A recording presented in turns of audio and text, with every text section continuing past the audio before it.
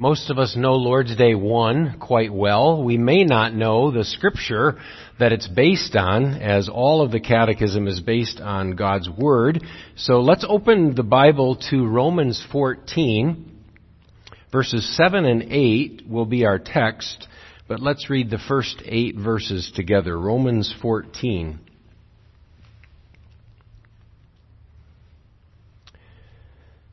Paul writes, "Accept him whose faith is weak, without passing judgment on disputable matters. One man's faith allows him to eat everything, but another man whose faith is weak eats only vegetables. The man who eats everything must not look down on him who does not, and the man who does not eat everything must not condemn the man who does, for God has accepted him. Who are you to judge someone else's servant? To his own master he stands or falls, and he will stand, for the Lord is able to make him stand. One man considers one day more sacred than another. Another man considers every day alike. Each one should be fully convinced in his own mind. He who regards one day as special does so to the Lord. He who eats meat eats to the Lord, for he gives thanks to God. And he who abstains does so to the Lord and gives thanks to God. For none of us lives to himself alone, and none of us dies to himself alone. If we live to the Lord. And if we die to the Lord. So whether we live or die, we belong to the Lord." This is the word of the Lord. David Slagle summarizes the plot of a movie called Antoine Fisher like this. Antoine Fisher is the true story of a young man abandoned at birth by an incarcerated woman who was raised in abusive orphanages, foster homes, and reform schools. After his 18th birthday, he joins the Navy, where his anger towards life brims to the surface. After several fights, he's ordered to undergo counseling. Psychologist Jerome Davenport, played by Denzel Washington, encourages Antoine to find his roots to begin healing. After several phone calls, he reaches one aunt and uncle in Cleveland who escort him to a dilapidated apartment complex where his estranged mother lives. A suspicious and aloof woman answers the door. Upon realizing that Antoine is the child she gave up at birth, she retreats to another room and sits down on a soiled and worn couch and cries silently. Antoine asks for some explanation as to why she never came to rescue him or why she never sought him out. She cannot answer. She simply stares ahead, not daring to look at him, tears rolling down her expressionless face. He gently kisses her on the cheek as if to say, "I forgive you," and walks away. His mother remains on the couch and stares at nothing, making no effort to respond. A despondent Fisher leaves the apartment with his questions unanswered and rides back to his aunt's house with his uncle. What a sad story of someone who never found where he belonged. Few, if any of us, have ever come from that sort of horrible circumstance where you don't know your father and your mother doesn't care about you, seemingly. But we all still know what it's like not to fit in, not to belong, not to be loved and accepted by others. It's that feeling on the playground when you want to join in a game and then all of those already playing the game say, "No more joiners." It's that ache in your stomach when you are cut from the team you wanted to belong to. It's that lonely feeling when you're standing in a church narthex and it's full of people visiting with each other, but nobody is visiting with you. It's a horrible, lonely feeling not to belong. But the story of Antoine Fisher thankfully doesn't end where I left off. David Slagle continues. He writes, as he exits the car, his slow gait betrays the loneliness of a man with no hope of a meaningful connection to anyone. As Antoine enters the front door, however, his world changes. He's met with a chorus of cheers from 50-plus relatives, all waiting to meet him for the first time. There are children, couples, cousins, uncles, and family friends, all smothering him with hugs, slaps on the back, and beaming smiles. One cousin tells him his name is Edward and says, I'm named after your dad. And an older aunt squeezes his cheeks. Antoine takes it all in, overwhelmed. The hallway stairs are filled with kids holding up signs with his name scribbled next to Crayola sketch smiley faces and rainbows. He's then led into the next room where a grand feast is spread across a long table. The table is overflowing with chicken, mashed potatoes, pancakes, fruit salad, and every other possible dish. The room is prepared for a party. For the first time in his life, he is being adored. For the first time, he belongs. As the clamor quiets, an elderly woman sitting behind the table knocks to get Antoine's attention and then waves for him to come over next to her. With slow, deliberate moves, she raises her arms, grabbing his hands and then caressing his face. A slow tear runs down her cheek, and with a raspy voice that seemed as if it was mustering all the strength it possessed, she whispered with the redemptive invitation, welcome. Love that. Antoine Fisher did belong. He had family. He just never knew who they were. And Christians, even if we lack that sense of belonging with other people, we always belong to God. God created us to belong.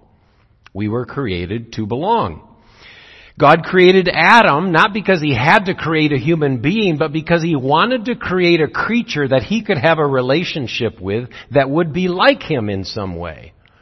So he created Adam. And he created a beautiful world for Adam to enjoy. But the plants and animals weren't enough for Adam. So in Genesis 2:18, let's read the text together. Then the Lord God said, it is not good for the man to be alone. I will make a helper who is just right for him. And God made Eve. So now Adam belongs to God. He belongs to the garden, his home, and he belongs to his wife, Eve. That's the way God created human beings to flourish, to belong in all those sorts of ways. But sin and rebellion got Adam and Eve kicked out of the garden, so they're estranged from their home, they're estranged from God, and they're estranged from each other all of a sudden. And ever since that moment, we have all struggled a bit to belong. In fact, you might remember the curse that God gave Cain for murdering his brother Abel. He sent him away from his family and said, you will be a restless wanderer on the earth. Cain wouldn't have any place to belong. No family, no friends. You will be a restless wanderer the rest of your life. A horrible punishment. We were created to belong. And it's a blessing to belong. It's a blessing to belong to two parents who love you. It's a blessing to have even one parent who loves you. It's a blessing to have a home to come back to, whether you're away at school or gone on a trip. It's a blessing to have friends that accept you. A few people who know you well, enjoy being with you, and accept you for who you are. It's a blessing to have a spouse who knows and trusts you.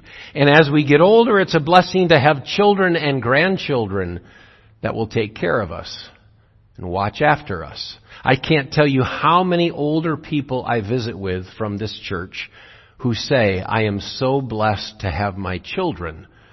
They take good care of me. It's a blessing to belong to a good, loving family, and it's a blessing to belong to a good church like Hillcrest. To have a group of Christians who love and care for each other, who pray for and support one another, that is an amazing gift. And underneath all of this earthly belonging is a spiritual belonging, because the greatest experience we will have is not belonging to other people, but belonging to Jesus. The Catechism says belonging to Jesus, body and soul, in life and in death, is our only comfort in life or in death. But what makes it so? What makes belonging to Jesus such an amazing thing? The Catechism says, He, Jesus, has fully paid for all my sins with His precious blood. So in other words, there's forgiveness when we belong to Jesus. When I was growing up in a neighborhood in Zeeland, there was a kid in our neighborhood who was a little older than me who got into some trouble. His family didn't go to church much like most of the other people in our neighborhood, and so one Sunday evening, about this time of night, he decided he would take a bar of soap and he would go around the neighborhood and soap everybody's windows. I don't know if you've ever done that or heard of anybody doing that, but it's a little hard to get soap off a window. No one likes to wash windows to begin with, much less having soap on them. But he did this all across the neighborhood, and he picked the perfect time, Sunday night. When I grew up in Zeeland, everyone went to church every Sunday, but everyone almost went to church twice every Sunday, so everyone was in church. Perfect time. He'll never get caught. But one of the neighbor ladies was home with a sick child and saw this hand on her window, and she got up and looked, and all of a sudden he's busted. So all the neighbors got together and decided, what do we do? They decided that rather than turning him into the police, that as long as he was willing to clean up his whole mess, they wouldn't press charges. So this naughty kid had to go around to every house practically in the neighborhood and wash all their windows and clean up all the soap marks that he had left. And in the process, he learned a really important lesson. There's forgiveness when you belong to a neighborhood community. People didn't hold it against him. We all make mistakes and poor judgments, but sometimes you have to pay the consequences as well. And we are a lot like that kid in a spiritual sense. There's sin in our lives too, and somebody has to pay for it. Every time we fail to love God, every time we don't spend time in His Word, every time we fail to share Christ with neighbors who don't know Him, it is a sin. And someone has to pay for our sin. If we're not going to pay for it, we have to find somebody who will. And thankfully, God offered to pay for your sins and for mine. Because it would be hell to pay if we had to pay for them ourselves. But Jesus paid in our place. And He paid in full. That's the good news of the gospel that the Apostle John shares in 1 John chapter 2. Why don't we read this together? My dear children, I write this to you so that you will not sin. But if anybody does sin, we have one who speaks to the Father in our defense, Jesus Christ, the righteous one. He is the atoning sacrifice for our sins. So one of the blessings of belonging to Jesus is the blessing of the forgiveness of sins. That is huge. Another blessing is freedom. There's freedom when we belong to Jesus. Paul writes in Colossians 1, "For He, God, has rescued us from the dominion of darkness and brought us into the kingdom of the Son He loves, in whom we have redemption, the forgiveness of sins." Jesus says in John 8:36, "So if the Son sets you free, you will be free indeed." And the Catechism summarizes it like this: "He has set me free from the tyranny of the devil." We as humans often think that we're so independent, that we decide what we're going to do and how we're going to do it. We're all on our own. We're these independent operators. But the truth is, all of us are heavily influenced by, controlled by in some instances, and in some instances even enslaved by someone or something. Either Jesus or Satan, ultimately. Satan will use his influence in our lives. He'll take our own sinful human nature and the lures of the world around us, and pretty soon we are just lost in sin. Or we belong to Jesus. He bought us with His blood. And the world often thinks that freedom means that we can do whatever we want. I can do whatever I like. That's freedom. But if you've ever lived that way, even for a few moments, you find that isn't really very much freedom at all. Because when you just let your sinful human nature take control, you end up miserable. And you end up making everybody else around you equally miserable. So we're enslaved by sin. But when we make Jesus Christ the Lord of our lives, we give Him control, we follow where He leads, all of a sudden there's joy, there's peace, there's blessing. True freedom is found in Jesus. He sets us free from the tyranny of the devil. Now that doesn't mean the devil doesn't tempt us. It doesn't mean he doesn't try to discourage us. It doesn't mean he doesn't deceive us. He does. It's just that through Christ we have the power to reject his lies, flee from his temptations, break his control, and resist him. He doesn't call the shots in my life. Jesus does. That's the way I choose to live.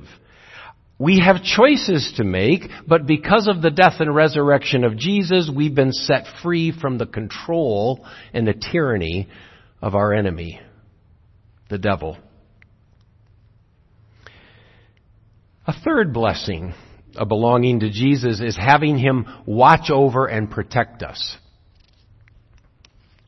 The Catechism says he watches over us in such a way that not a hair can fall from my head without the will of my Father in heaven. So there is security in belonging to Jesus. The psalmist says he watches over our coming and our going now and forevermore.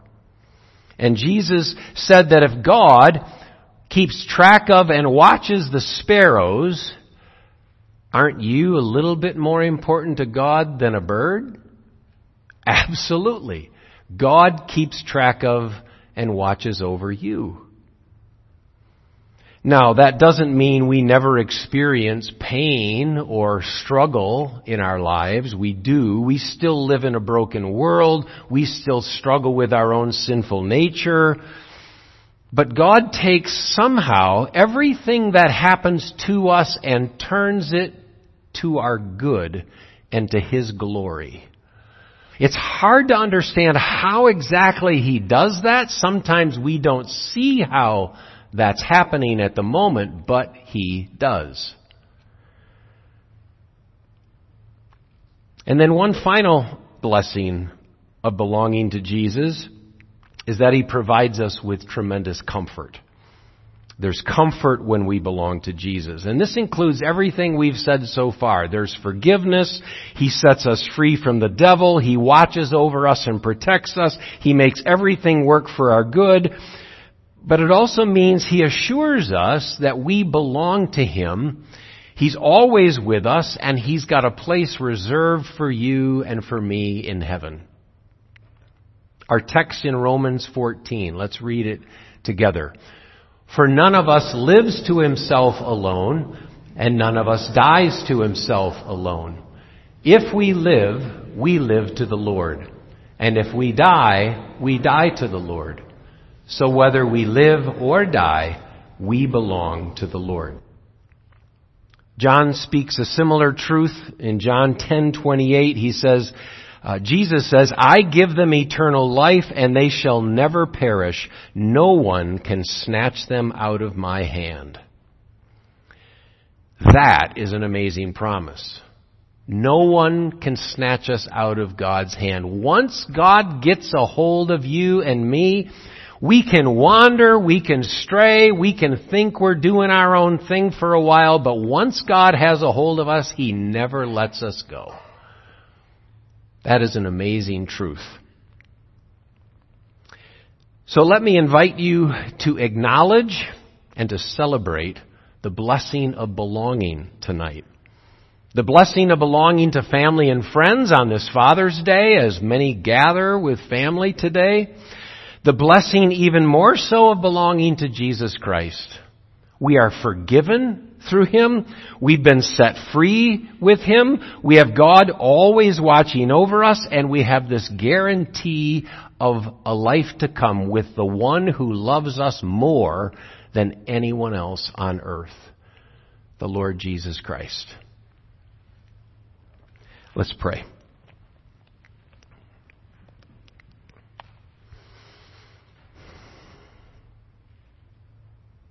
What a profound truth, Lord, that you have shared with us in your word tonight.